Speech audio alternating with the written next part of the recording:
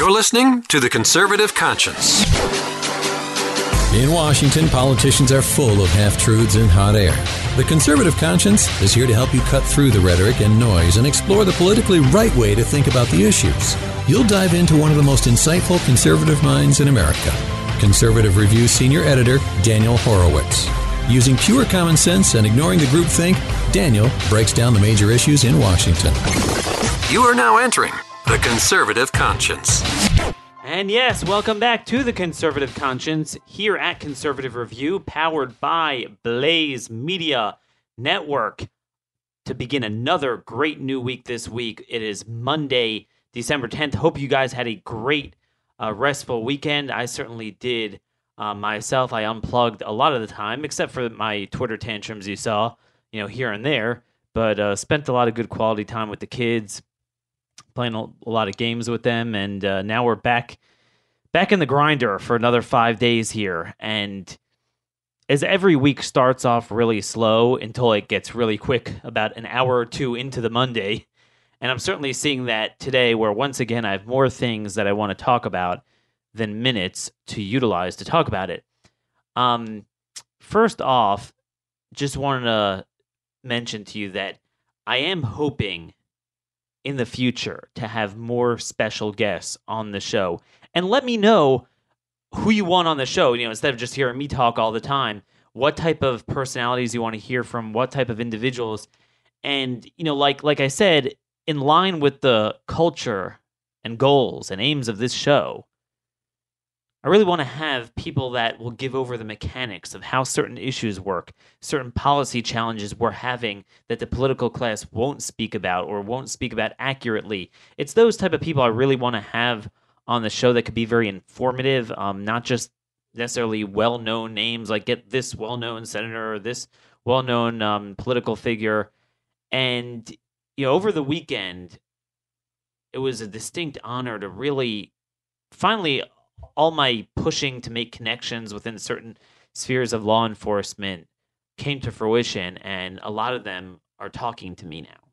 Now, a lot of these guys will not be able to come on the show to talk openly just because they can't, but certainly it is very helpful in the work we do here that at least I could have off-the-record conversations with some of them, but definitely we will have some on-the-record conversations. And, that's part of the problem we're having, is that the heads of agencies, even the more intrepid agencies of government, law enforcement, are completely politicized. We certainly all see that with the FBI. But, you try to call the Washington press office, ICE, CBP, DA, whatever it is, and I don't know, it may as well be the Obama administration. They won't work with us. And it's just dumb that the media is getting out this one side of the story on our immigration policy, and there's so much truth to get out there about our border, what's happening in the interior of the country, which we're going to talk about today with criminal alien gangs and transnational criminal organizations and cartels, and how their work is being stymied by sanctuary cities, sanctuary judges, and there's no desire to work with us to get out this story. But you should know, when you go to the field offices, where you actually have the people that aren't political, they're just screaming to get out the truth. Now, a lot of them, they're terrified to do so because they feel they'll lose their jobs. Imagine a field officer doing liberal work under the Obama administration, being scared to get out their liberal message. No, that doesn't happen because they get it out. But here, even under this administration, it's very frustrating. But just know that a lot of them are really, some of the biggest patriots I've ever met that so badly want to keep us safe. And, I spent several hours over the phone with phone calls to 3 individuals in law enforcement in DEA and ICE in the field. And one of them I'm going to talk about openly. Todd Lyons, the director of the ICE field office in Boston. Great conversation with him, and I hope to get him on the show this week or next week. But I really had trouble sleeping over the weekend. after these conversations, because they were very heavy conversations and they were late into the night. And I was just thinking, oh my gosh, they appreciate the work we do here. But I will tell you, the one piece of feedback I got from one of them was, Daniel, the one thing you're wrong about is that your articles are too politically correct. They are underselling the severity of the problem we have in this country with criminal aliens, with sanctuary cities, with the drug crisis, and everything that ties into that. And by the way, it all ties back into this First Step Act, releasing federal drug traffickers that are inextricably involved in all criminal activities, but certainly the drug crisis as well as other things. And then, again, it ties all back into the courts. So today is going to be another show about some of our favorite issues, because these really are the force multiplying issues: immigration, interior enforcement, the courts, the drug crisis, sanctuary cities, criminal justice, and even terrorism. All ties together. All ties together. Where do we start? Before we get to the main point of today's show, to demonstrate that interior enforcement is more important than even border resources, that the antecedent to this entire immigration problem are the magnets that we have on the interior, that we not only allow illegal immigration to prosper, we allow even criminal, dangerous illegal immigrants to prosper. And in fact, the state politicians and state and federal judges are allowed to criminalize law enforcement and our sovereignty laws while making victims out of criminal aliens. That is why we have an immigration problem. See, if we didn't make it hospitable for them here, they couldn't be here. They wouldn't come here. They only come here because we do. So once we have the magnets, then we have a flood at the border, and we're all focused on the border resource issue, but it's not a border resource issue, and which is why it's so important headed into this final capitulation, which is what it's going to be, the final budget deadline we have right before Christmas, a week from Friday, with Republicans controlling the trifecta of government. They're not even making it about ending the judicial supremacy over immigration, the magnets, the identity theft, and sanctuary cities and the asylum loophole. They're making it just about border funding. And then they're going to cave even on that, but that's not even the point. It's not even the point. Before I get to that, I want to start a little bit backwards today with the courts. What is going on in the courts? You see it again. You see it every day. There's almost never a time when the Supreme Court will actually act in a decisive way. So we've said many times, obviously, anyone who listened to a single show over the last 3 years knows that judicial supremacy is erroneous. It's not the system of government that we have adopted. But what we have in this generation is a step worse than that. It's not just that the Supreme Court is God. It's any single lower court could be God. And then now that we have a conservative majority in the Supreme Court, but it's conservative in a certain way. They don't want to do anything. So they allow the lower court garbage to stand.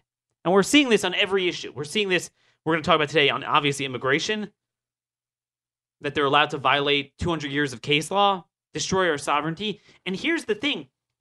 You now have random lower courts permanently altering the politics of state and federal government, the trajectory of our policies, the destiny of our nation, based on opinions that even the Supreme Court would never initially render, but because they're political, and Roberts for sure, but then Kavanaugh, as we're going to discuss also, and then Alito and Gorsuch to varying degrees, sometimes they're with Thomas, sometimes they're not, are not willing to overturn them.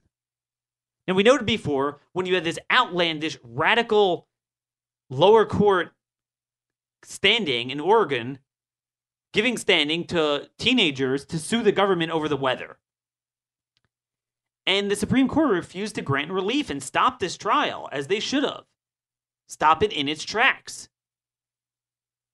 Kavanaugh did not join, if you remember, with Thomas to agree to the emergency motion of the government. And it's this same thing today. Some of you might have seen this. For those of you who didn't, I think it's worth discussing now. Anderson v. Planned Parenthood. So you have a number of these cases now where the lower federal courts are now saying states must fund Planned Parenthood. There's now an unalienable right for Planned Parenthood to have funding. A private entity, forget about even the abortion aspect, a private entity has the right to Medicaid funds. Or put another way, citizens have the right to sue in court that states list certain providers for Medicaid. Meaning, I've noted before, this is not just about the courts getting involved in cultural issues, they're getting involved in fiscal issues too. They're going to say and they're already kind of doing this, that there's a right to welfare. And not only is there a right to welfare, but there's a right to welfare of specific vendors. I have to have access to a specific vendor. This has gone to 5 circuits so far.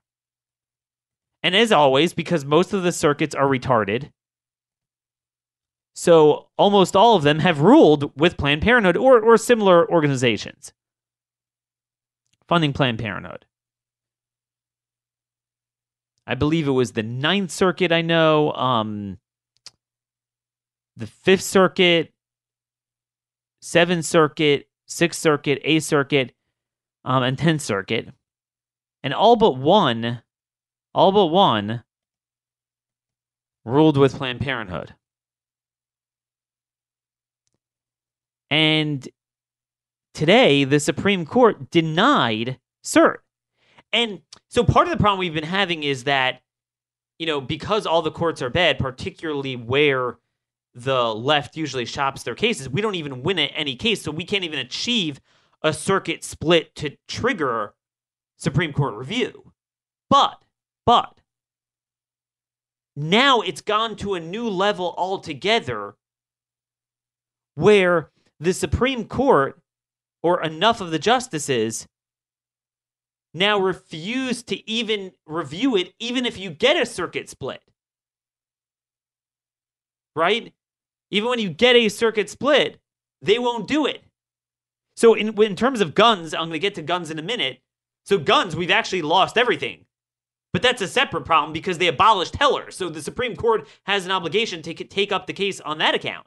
But, you basically have 5 to 7 circuits upholding assault weapon bans, magazine bans, bans on carrying outside your home, all sorts of craziness. And the Supreme Court refuses to take up any of the appeals. Then we had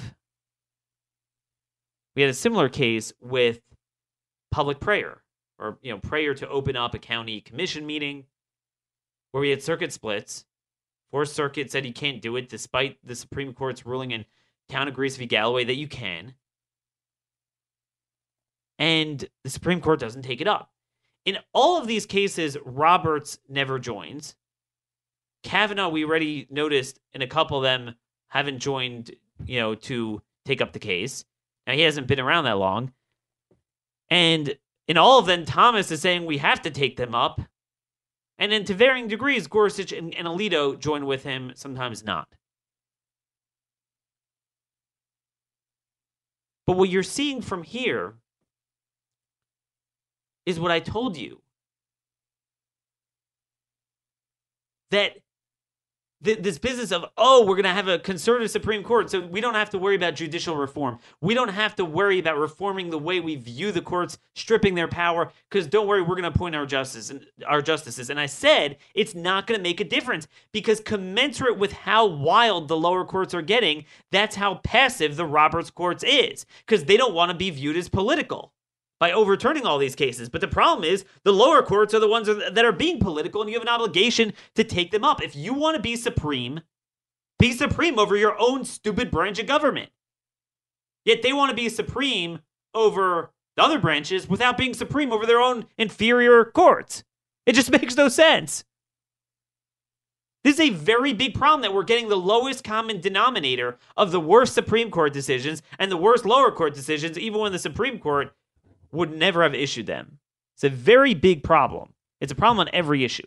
So the issue today, again, this was the case against the Louisiana Secretary of Health and Human Services versus Planned Parenthood, where the government denied cert. They denied cert here. Thomas, Alito, and Gorsuch dissented from the denial of cert, and Thomas wrote the write-up on it. Now notice Kavanaugh is not there. Once again, this is another proof of what I've been telling you, that Kavanaugh, contrary to many of the predictions by the mindless robots in our clickservative movement, he wants to be liked by the political class. And I understand it. Meaning it hurt him deeply that they felt that after he came out swinging in that final testimony where he defended his honor, and God bless him for doing it, that he looked like a wild-eyed politician rather than a judicious judge. So he wants to go back to that, and he's going to go out of his way to look impartial. But the problem is that's not being impartial. If the lower courts aren't following the law, you got to look at what the law, the Constitution and your own case law is saying. You can't do this. You can't allow this to stand. And I want to read to you from Thomas's dissent here on the denial. And he wrote it very beautifully because he talks about the consequences of this. And I think we've really pointed this out very evidently on immigration, and I'm going to explain that a little bit more today. But it's really occurring on many other issues. So he says like this: one of this court's primary functions is to resolve, quote, important matters on which the courts of appeals are in a conflict. This case, and Anderson v. Planned Parenthood, so it mixed the case from Louisiana and Kansas from a 5th and 10th Circuit packaged together, present a conflict on a federal question with significant implications. Whether Medicaid recipients have a private right of action to challenge a state's determination of qualified Medicaid providers under 42 U.S.C. Five circuit courts have held that Medicaid recipients have such a right, and one circuit has held that they do not. Okay? The last 3 circuits to consider the question have themselves been divided. This question is important and reoccurring. Around 70 million Americans are on Medicaid, and the question presented directly affects their rights. If the majority of the courts of appeals are correct, then Medicaid patients could sue when, for example, a state removes their doctor as a Medicaid provider or inadequately reimburses their provider. Because of this court's inaction, patients in different states, even patients with the same providers, have different rights to challenge their state's provider decisions. So, Thomas is not, obviously we know where Thomas would be on the merits here, but he's making the point, like, this is very consequential. Where you can't have, this is me talking, no longer quoting him, you can't have lower courts literally altering our destiny. Now, I would argue even the Supreme Court doesn't have that power on fundamentally political issues, where the other branches disagree. But again, if we're going to work in that system, you certainly can't have random divided lower courts. The Supreme Court needs to weigh in on that. Let me continue with Thomas. The question presented also affects the rights of the states, many of which are amici requesting our guidance. Under the current majority rule, meaning the majority of the circuits, a state faces the threat of a federal lawsuit and its attendant costs and fees whenever it changes providers of medical products or services for its Medicaid recipients. Not only are the lawsuits themselves a financial burden on the states, but the looming potential for complex litigation inevitably will dissuade state officials from making decisions that they believe to be in the public interest. State officials are not even safe doing nothing, as the cause of action recognized by the majority rule may enable Medicaid recipients to challenge the failure to list particular providers, not just the removal of former providers. Moreover, allowing patients to bring these claims directly in federal court reduces the ability of states to manage Medicaid, as the suits give Medicaid providers an end run around the administrative exhaustion requirements in the state statutory scheme. So, we're going to link to this in show notes. And, I'm just saying a lot of people are missing some of the nuances of Thomas's point here. His point is, and we saw this with Ohio and defunding Planned Parenthood and other issues in Ohio and the abortion law, Kasich doesn't want to sign it because he's saying, look, we're going to lose in court and we're going to have to defend it. But why should states have to alter? I mean, it's like the courts loom so large, even the lower courts that would be reversed, or the Supreme Court would never rule that way. They loom so large that not only are they a veto on the states and the other branches of government, that they're automatic, that we were dissuaded from good public policy because of the courts.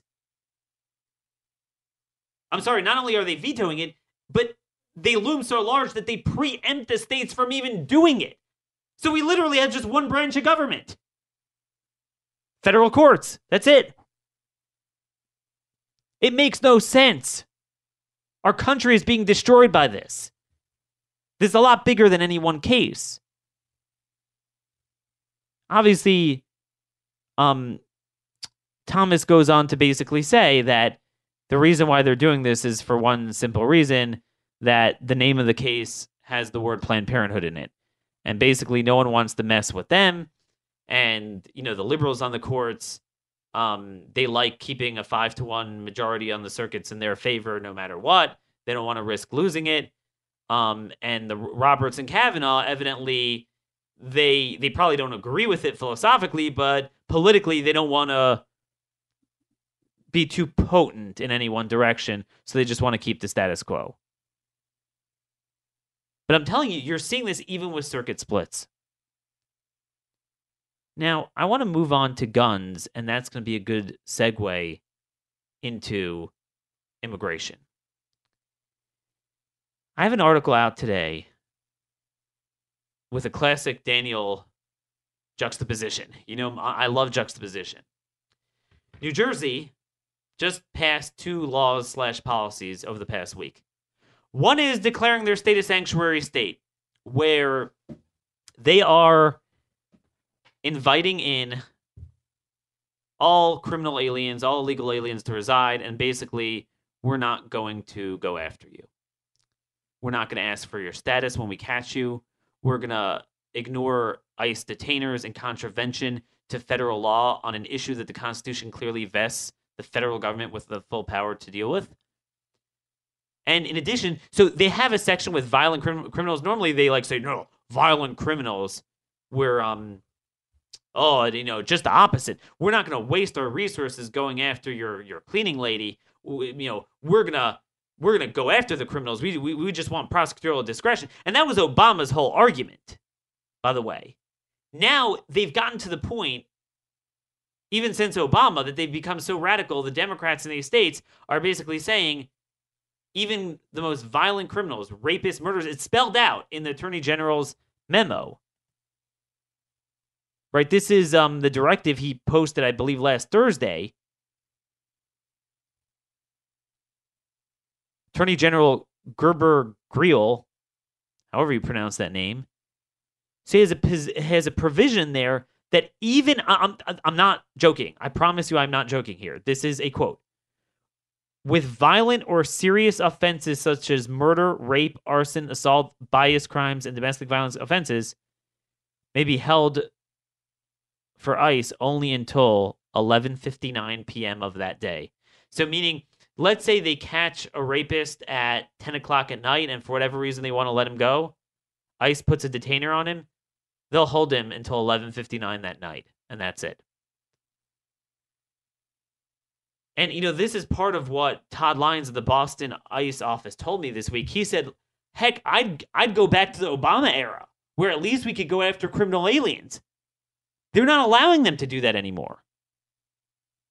But anyway, at the same time, midnight tonight, Monday night into Tuesday morning, the law passed by the New Jersey legislature, signed by the new governor in June, is going to go into effect, making anyone who has possession over a magazine with more capacity than, that holds more than 10 rounds, that person's a 4th-degree felon in possession of illicit contraband. So, as you know, a lot of the blue states passed this mag capacity ban, but of course they're all prospective. It's not a matter of owning them. You just can't transfer, buy, sell, but, you could have it shipped to another state and get it, and certainly not retroactive. This law was made retroactive so think about this. Forget about the Second Amendment for a minute. Just the ex post facto clause and possibly the takings clause of the Constitution of the Fifth Amendment, but ex post facto, as you know, it was one of the most foundational parts of our Constitution. Both Article 1, Section 9, prohibiting Congress from making ex post facto laws, and Article 1, Section 2, applying that restriction to the states as well. As Justice Joseph Story said, that they believe that fundamentally retroactive laws are unjust. Ex post facto was the paradigm of tyranny in those days. Because you're taking something that until now was completely legal. I did the act legally. And you're not saying, okay, just don't do that again. It's what you already did will now be criminalized against you right now.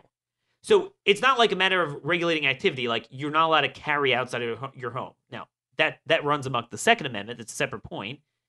But it's not an inactivity. Just don't do it. Here, I'm sitting at home. I have a 15-round mag for, it's not just rifles. This is anything. This could be your 9mm handgun. There's almost no exceptions to this. And not even retired military. Only retired law enforcement, but only in certain cases. And active duty law enforcement, active duty military. So just merely having that, if you don't actively destroy it, then you're done. Now, how they're going to regulate it, I don't know. But let me tell you this much. The same people making the laws saying that you cannot ask someone's immigration status, I don't think they're going to have problems telling the police, oh, you can't ask to search whether someone has a, 15-round mag on them. How exactly they're going to discover you? It's like anything in your house. I don't know. But, once that's looming there, that is very dangerous. So, first of all, I believe, if nothing else, this violates one of the most foundational constitutional limitations on governance, which is ex post facto laws. Clearly does. In what do you call it? One of the first big constitutional cases ever in our country, Calder v. Bull, 1798. This was actually Justice Samuel Chase who wrote the opinion. He was later, they tried to impeach him. Jefferson wanted him out. But he explained that ex post facto law is a law that makes an action done before the passing of the law and which was innocent when done, criminal, and punishes such action. There might be, they'll say, well, you can maybe modify it. They do have that option, but that's very tenuous. And here's the interesting thing. So first off, again, this is the legacy of the courts literally abolishing Heller. Heller never existed, and the Supreme Court's allowing it to happen. Everyone understands this with guns, but it's really happening on every case, that the lower courts now rule, but only if the lower courts rule in a liberal way. Heads they win, tails they win, one-way street, dead end. That, we've proven that a number of times. But what's amazing here is there's an amazing lesson to learn. We have ironclad laws at a federal level, not just governing, magazine capacities, but actually the person, the illegal immigrant themselves. Your whole presence here is illegal. And yet now, these very same judges are not only saying that states could violate the law, but are mandating they violate the law and are blocking the federal government and blocking ICE from deporting the most violent people. This is what my buddy, Todd Lyons, head of the Boston ICE office, was telling me. A lot of people forget. They think it's only a Ninth Circuit problem. It's most of the circuits. They're in the First Circuit there. He told me the First Circuit is single-handedly responsible for retaining endless number of gangbangers and transnational drug traffickers in the state, and they are responsible for the drug crisis that is ravaging New England, perhaps worse than any other area of the country. But what's amazing, you juxtapose these two things. So now, New Jersey became a hellhole. As you well know, ICE had a sweeping operation they completed over the weekend. 105 criminal aliens were apprehended. Many of the 80% of them had prior convictions and were released. And these were really bad dudes. Violent assault, obviously drug trafficking, all sorts of things. As we know, a month ago, one of them went on to commit a triple murder in Missouri. This was a guy released from New Jersey. It was Middlesex County on I believe it's domestic assault charges. And undoubtedly, countless more based on this directive will be released. And now now citizens are being denuded of their power to defend themselves. This is the hellhole we live in. But what's amazing to me from a judicial perspective is the same juggernaut courts that criminal aliens use to neuter our duly passed sovereignty laws. Right? These are, everything we want to do, we can't do to defend our nation. Every last thing any criminal alien, illegal alien, no matter the circumstances, to get into the country, to remain in the country, to get all sorts of rights, access to benefits. It's like the courts are all powerful. They are the arbiter of rights, and they say these people have rights, and there's nothing we can do about it.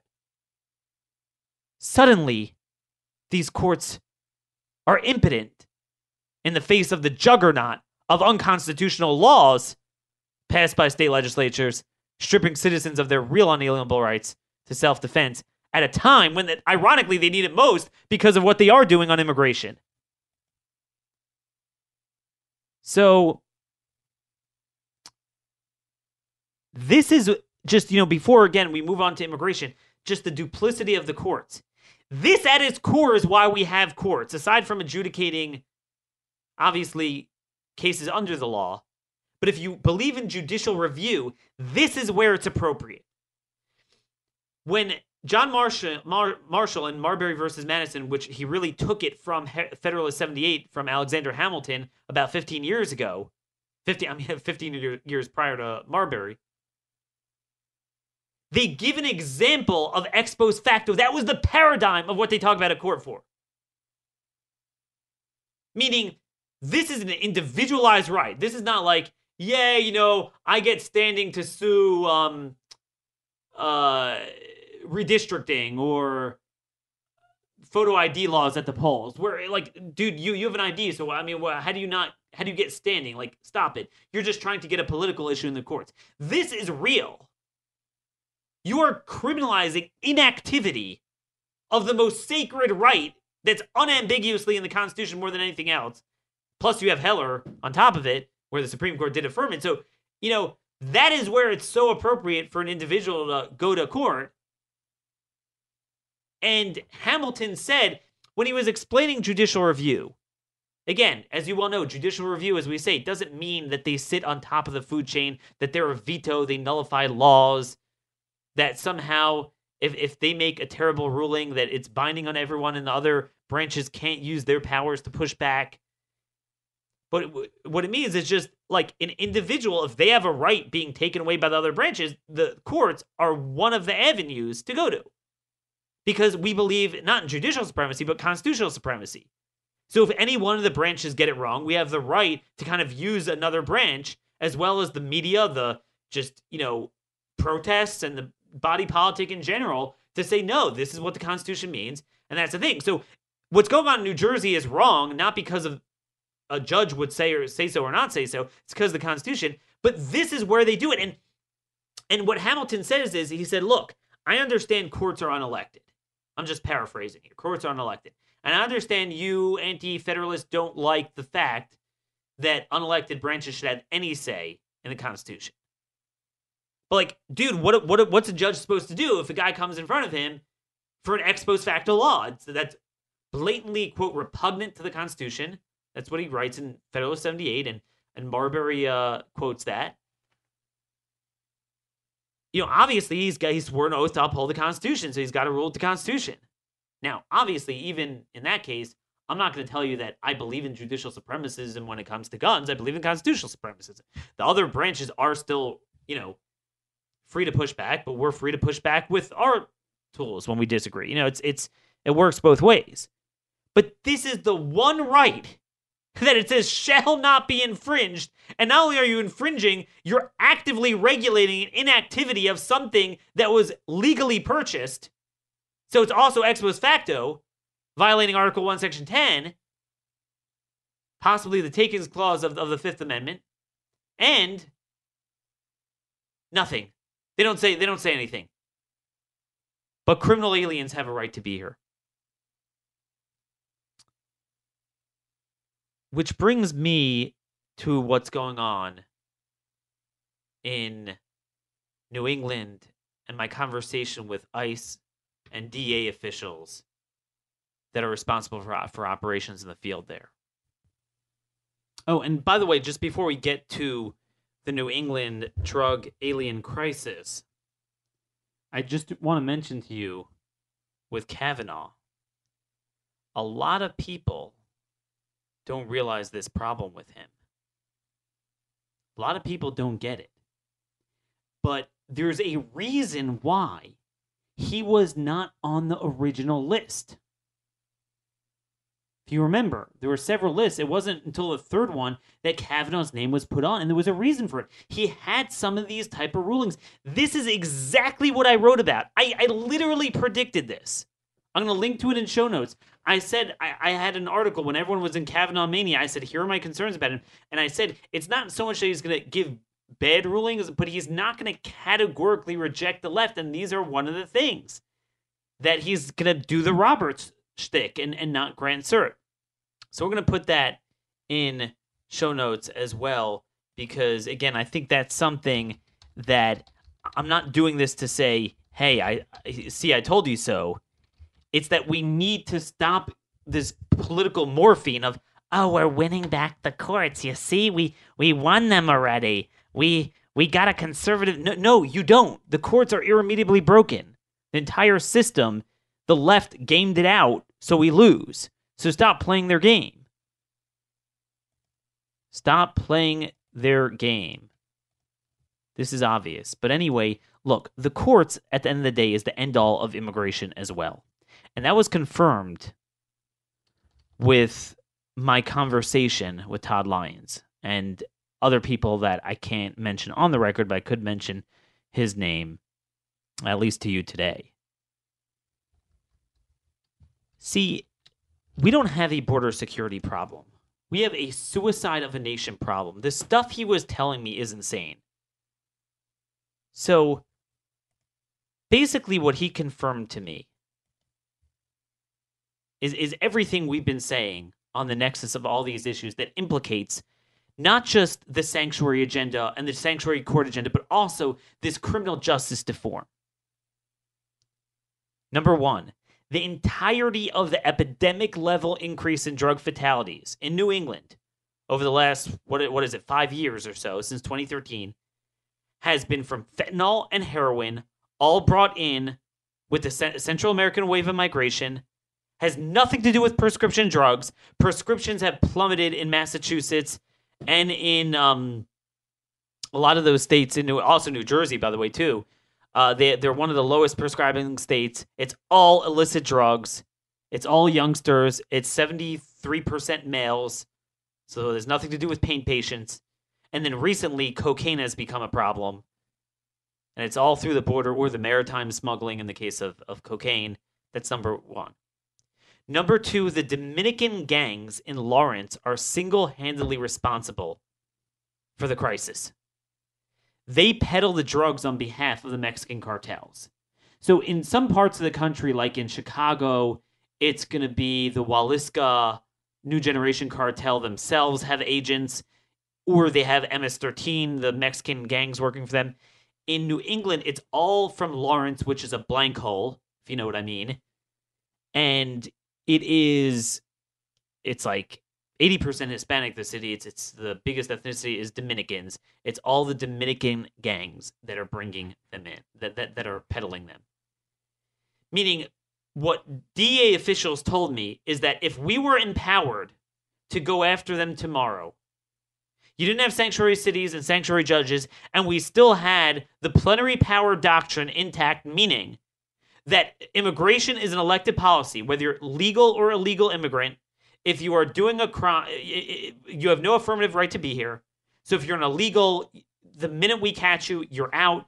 And if you're a legal immigrant, the minute we catch you with criminal activity, it takes a little longer. Obviously, there is going to be a trial, but we deport you, we apprehend you. You would bust up all of the networks, and you wouldn't have a drug crisis. I asked these officials, I asked both DEA and ICE, and I said, how much of the drug crisis is a criminal alien problem? And they said, Daniel, it's the entirety of the problem in New England. And it's really, really everywhere, but they could speak for New England. And New England, as you well know, New Hampshire, Massachusetts, Maine, these were among the worst states in the country. It is all among that population. Now, in general, just know we've brought in, we have like 60,000 green cards given out to Dominicans every year. A lot of people don't know that. Dominican Republic is the 5th largest nationality or recipient of our legal immigration system. So you got Mexico is 1, China is 2, I believe India is 3 usually, and then Cuba recently has surged to 4 because that's a whole nother thing that we could talk about. And yeah, Dominican Republic is 5. And before I just get to anything else, I mean, and look, certainly not all of them are doing this, and this is very important to understand. It's just like we talked about with the Yemeni immigrants peddling the K2 spice with the rat poison in it. These are all criminal alien networks. It doesn't mean that every immigrant is involved in it, just like not every Italian was involved in the mafia. Right? Each ethnicity had its own criminality. But what people don't understand is this. A lot of times organized crime is going to be by immigrants, just because it doesn't mean they're necessarily per capita even worse, although the ones we're bringing in now are worse. But I'm saying even if we had, we didn't commit suicide like this, you just have to understand that because you need close-knit networks. You get together.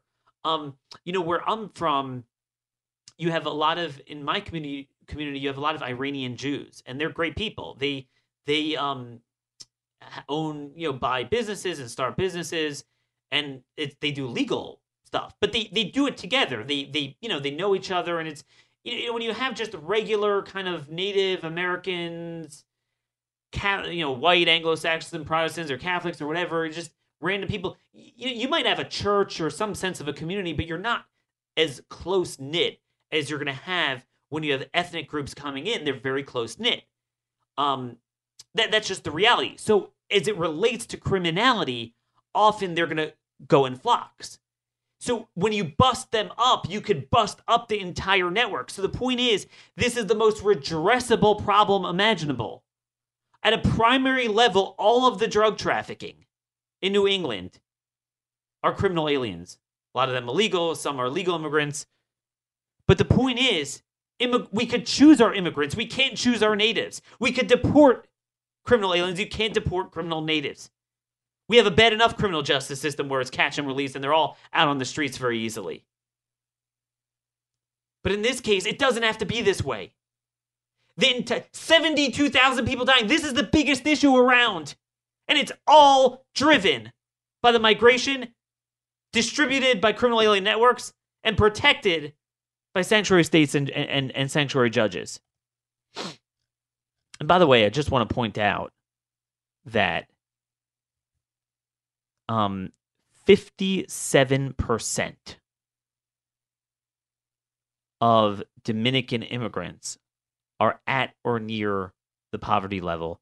70% use at least one means-tested program. 70%. To my knowledge, I could be wrong, that is the most of any country of origin.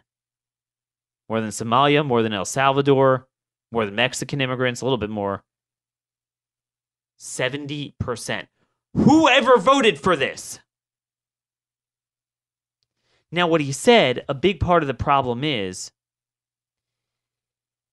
because of its proximity to Puerto Rico, somehow they go to Puerto Rico. So a lot of them, there are some Dominicans coming through the border, but most of them go through Puerto Rico, and they get fake IDs as Puerto Ricans, and that's very dangerous because that allows them to come here freely, as Puerto Ricans have that ability, and then they just overstay their visas. And he told me, he said, they get driver's licenses from Massachusetts, and they never, meaning, I said this before, a bigger thing than building the wall is getting rid of all the magnets, all the legal protections, and you actually treat them like we would treat illegal guns being purchased. Oh, whoops, well, we actually don't treat illegal guns bad if they're criminal aliens peddling them, but you know what I mean. Law-abiding citizens. The way to combat illegal immigration is by making it illegal. It's the magnets, it's the incentives, it's the lack of interior enforcement. That is the entirety of the problem. And the foundation of that is really identity theft. Imagine, what if I told you the entire drug crisis in New England is the result of identity theft? How does that work together? Because the entirety of it is from the Dominican gangs, criminal alien gangs in Lawrence, Massachusetts, because it sits at the perfect junction of all the highways going north to New Hampshire and Maine.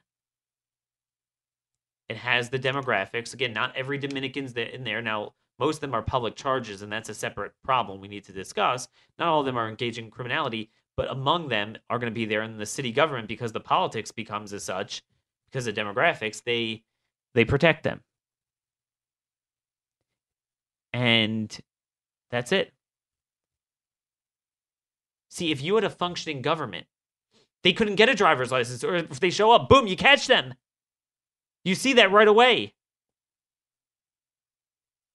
If Social Security and IRS would work on this, inform all the employers, inform local law enforcement when there's a mismatch. They have the info. They could ping them. Inform the individuals who had their identities stolen. Now, this is more complicated in America because they're mainly taking Puerto Rican identities. But still, 70% of Dominicans are on welfare. How are they getting it? A lot of them have American-born kids. That's a whole nother problem. We're stuck with them. So what Todd told me was that So not only do they have the sanctuary problem, but then even when ICE struggles to get them on their own, because again, you have to understand, ICE doesn't sit in patrol, nor do we want them to.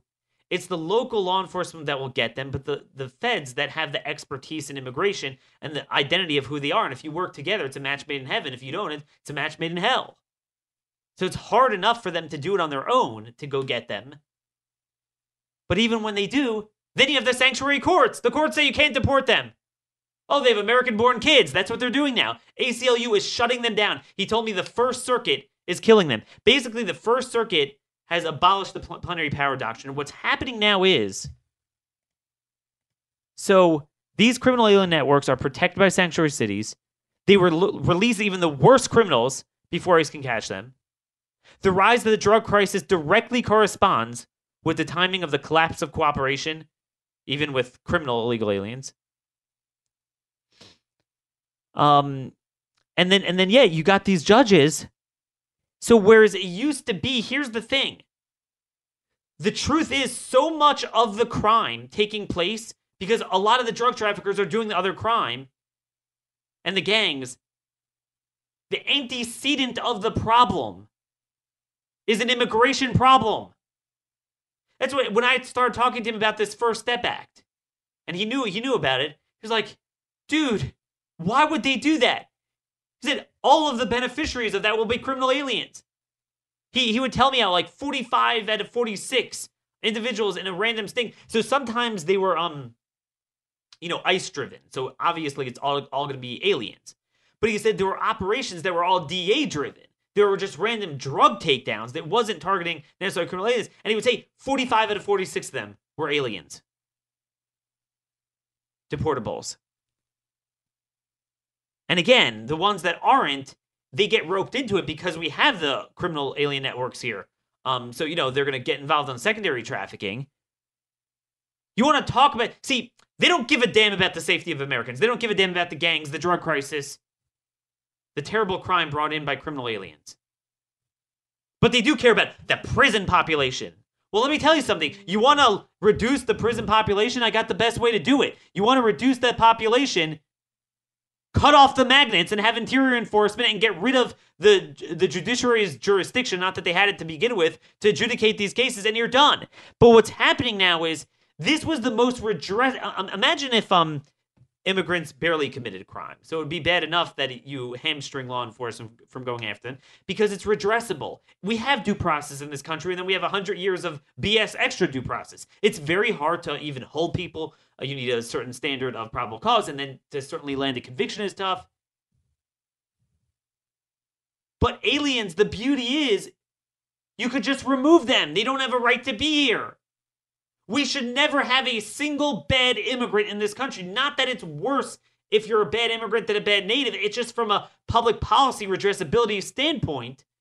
It's an elective policy, and it's a sovereignty issue, so you don't have to deal with it. There's a lot of wonderful people in God's green earth of 7.7 billion people. Why are we bringing in the people that do this? Why? And then we coddle them. So what he told me, what's starting to happen now is, rather than it being easier as it was for 100 years, it's now harder because they're considered a protected class. So now whereas, first of all, they consider, as you well know, domestic violence, assault, drug trafficking, firearms trafficking, low level. And they consider immigration violations low level. So you put them together, they consider them low level, and they let them go. They completely let these guys go. But even the most violent criminals now, where let's just give them enough credit, let's just say for a minute, that citizens, they're going to hold them. Illegals, they're letting go. Even the worst, these guys that, you had this case they were telling me about, an MS-13 19-year-old that was in a 9th grade class, brought in, carved up someone with a knife. He said he brought the knife because he thought he might need it for class. And, he was in the system before. He was let go by a judge. And then you have judges in Massachusetts now downright, literally, physically jailbreak, allowing them to escape the courthouse building. It's all redressable. This is a national emergency. Yet Republicans aren't talking about it. And even Trump, to the extent we get anything on it, it's the border wall and funding for the border. Let me tell you something else he said that kind of brings this full circle. he told me that there's a growing trend, and I heard about this before from Jessica Vaughn, of all sorts of people coming now to our northern border in New England and elsewhere. A lot of Romanian gypsies are coming, but all sorts of people. And this is why next week, when my buddy Todd Bensman returns from his trip to Panama, you could follow him on Twitter. You see, and he sent me some off-the-record pictures. There's a massive Middle Eastern problem in Panama and Costa Rica, and they're coming north. It doesn't take a genius. There's nothing special about Guatemala and Honduras and these countries, other than they're just closer geographically to us. As we noted, violence is down there. Every impoverished dump hole in the world, if you tell the people we're open for business, that if you come here, you can get a job, you can steal an identity, you could get welfare, your kid's an automatic citizen, we're going to prosecute law enforcement for going after you rather than you. Where the courts are going to treat ICE like criminals and you guys like special citizens. Yeah, they're going to come. And they're coming all sorts of people. It's not just Hispanic, Latin Americans. It's all sorts of people are going to come to take advantage of that. Some might be terrorists, some not. Some might be a public charge. Most will be. Some might be criminals, some not. But they're all going to come. And I will tell you this: we'll never have the resources to secure both the northern and southern border if you open up a whole nother front. Which is why it's all about the magnets. It's interior enforcement. It's ending sanctuaries. We need that all in the budget bill. Stripping the courts of jurisdiction. DEA and ICE told me we could solve the immigration and drug crisis tomorrow if we actually followed our case law, our set of law on the right to immigrate and deportations. And then again, it gets back to this jailbreak thing. It's all a criminal alien problem when you're talking about the federal system for drug.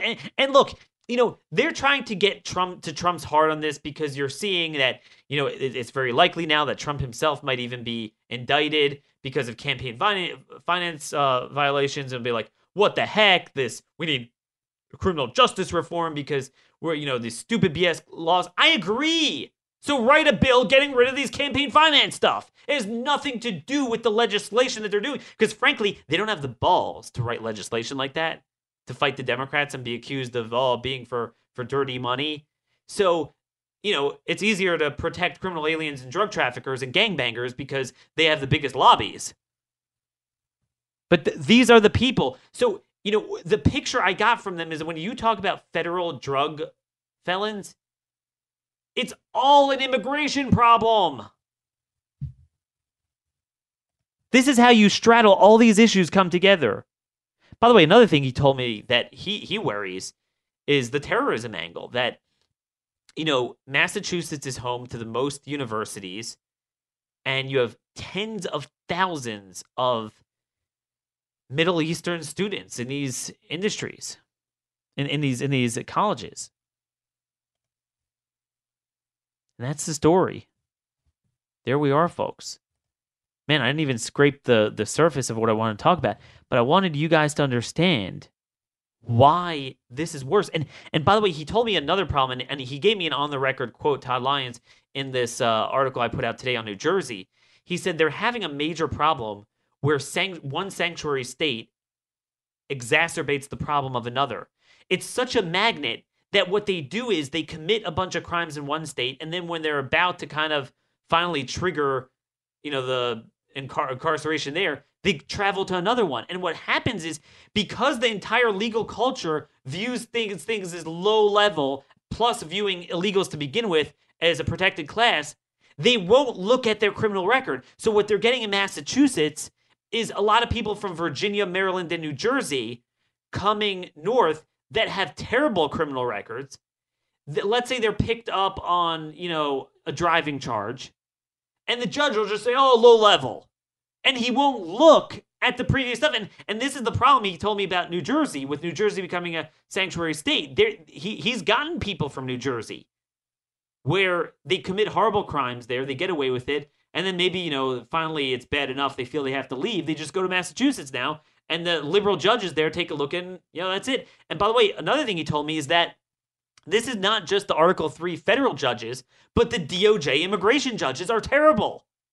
He's like, one day, he's fighting them in court. They're like an ACLU lawyer. And the next minute, the defense attorneys for the aliens become immigration judges. They get promoted. Sessions tried to change a lot of that, but Boston's particularly bad, which is why Boston let go it was like an 80% rate in immigration cases, giving them relief. That is why the drug crisis is more evident there than anywhere else. Period. So I want to get him on the show to talk more about this. We gotta work on this this issue more. But this is why there's a special place in hell for people promoting sanctuary cities and people promoting jailbreak. I can't believe it. I mean, it's not even like the body politic is not talking about the drug crisis. They're talking about it all right. They have the chutzpah to talk about it and then promote the very policies that caused it. To this day. Truly, truly disgusting. Truly disgusting. It's unbelievable. I want to tie this all up, and there's a bunch of other stuff. The farm bill that they're about to release is an insane big government market distorting nanny state food stamp corporate welfare garbage bill at a time when we're in debt, but no one wants to talk about that, especially with the threat to Trump being indicted now. It's going to be all that all the time. I know you have all the jockeying for the different positions in the cabinet and chief of staff, and we'll talk about that maybe in the next show. By the way, just as it relates to Barr, the nominee for Attorney General, some of you want my thoughts on it. It's nothing different than Andy McCarthy. I don't have personal insight. I don't know him, but it's just what Andy said. He seems to be a good guy, so I think we dodged the bullet there. I think Trump made a good pick. It also is kind of brilliant that at a time right after H.W. Bush's death, he picked his AG to come back. He's old school, so old school. He's going to be good on Law and Order. That's all I know for now. But I want to end with the following story to tie this all together. This is from the Irish Sun. Iran's president has warned Donald Trump's sanctions over its nuclear weapons program will unleash a massive influx of drugs, migrants, and terrorists into Europe. Hassan Rouhani, who was speaking at a Six-Nation conference on fighting terrorism, said that crippling economic measures meant it could not hold back heroin and people smugglers who fund extremists. I'm going to link to this in show notes, but notice what he said. Drugs, migrants, and terrorists. Now, he said Europe, but what he really means between the lines is America too. Guess what? Here's the one problem with that. We get a say in the matter. He doesn't have the ability to unleash it unless we commit suicide as a nation and allow them in our front door, our back door, coddle them interior-wise. Drugs, migrants, and terrorists. That is how they're going to fight us. We don't need, this is not a military threat. It's an FBI, Homeland Security, immigration policy threat. It's a prosecution threat. That's where we need to put our tools. Keep our military for a standing deterrent against conventional threats, which it is. And not to get into Foreign Policy Friday again, but it's just, this is so maddening. That article is so telling. You'll see it. That is the threat. I'm telling you this is where this is, and I'm telling you there's more of a terrorist angle to the drugs than we even know. And I do have a call into one DEA official that is going to give me information on that off the record. But just know that this is a major, major issue. Send me your comments and concerns, type of guests you want on, any questions you have on some of these issues, any theories you have that you want them explored. Let's do this together. I can't do this without you. Email me at dhorowitz@crtv.com. Tweet me at rmconservative. Thank you very much for listening. God bless. This has been another episode of The Conservative Conscience.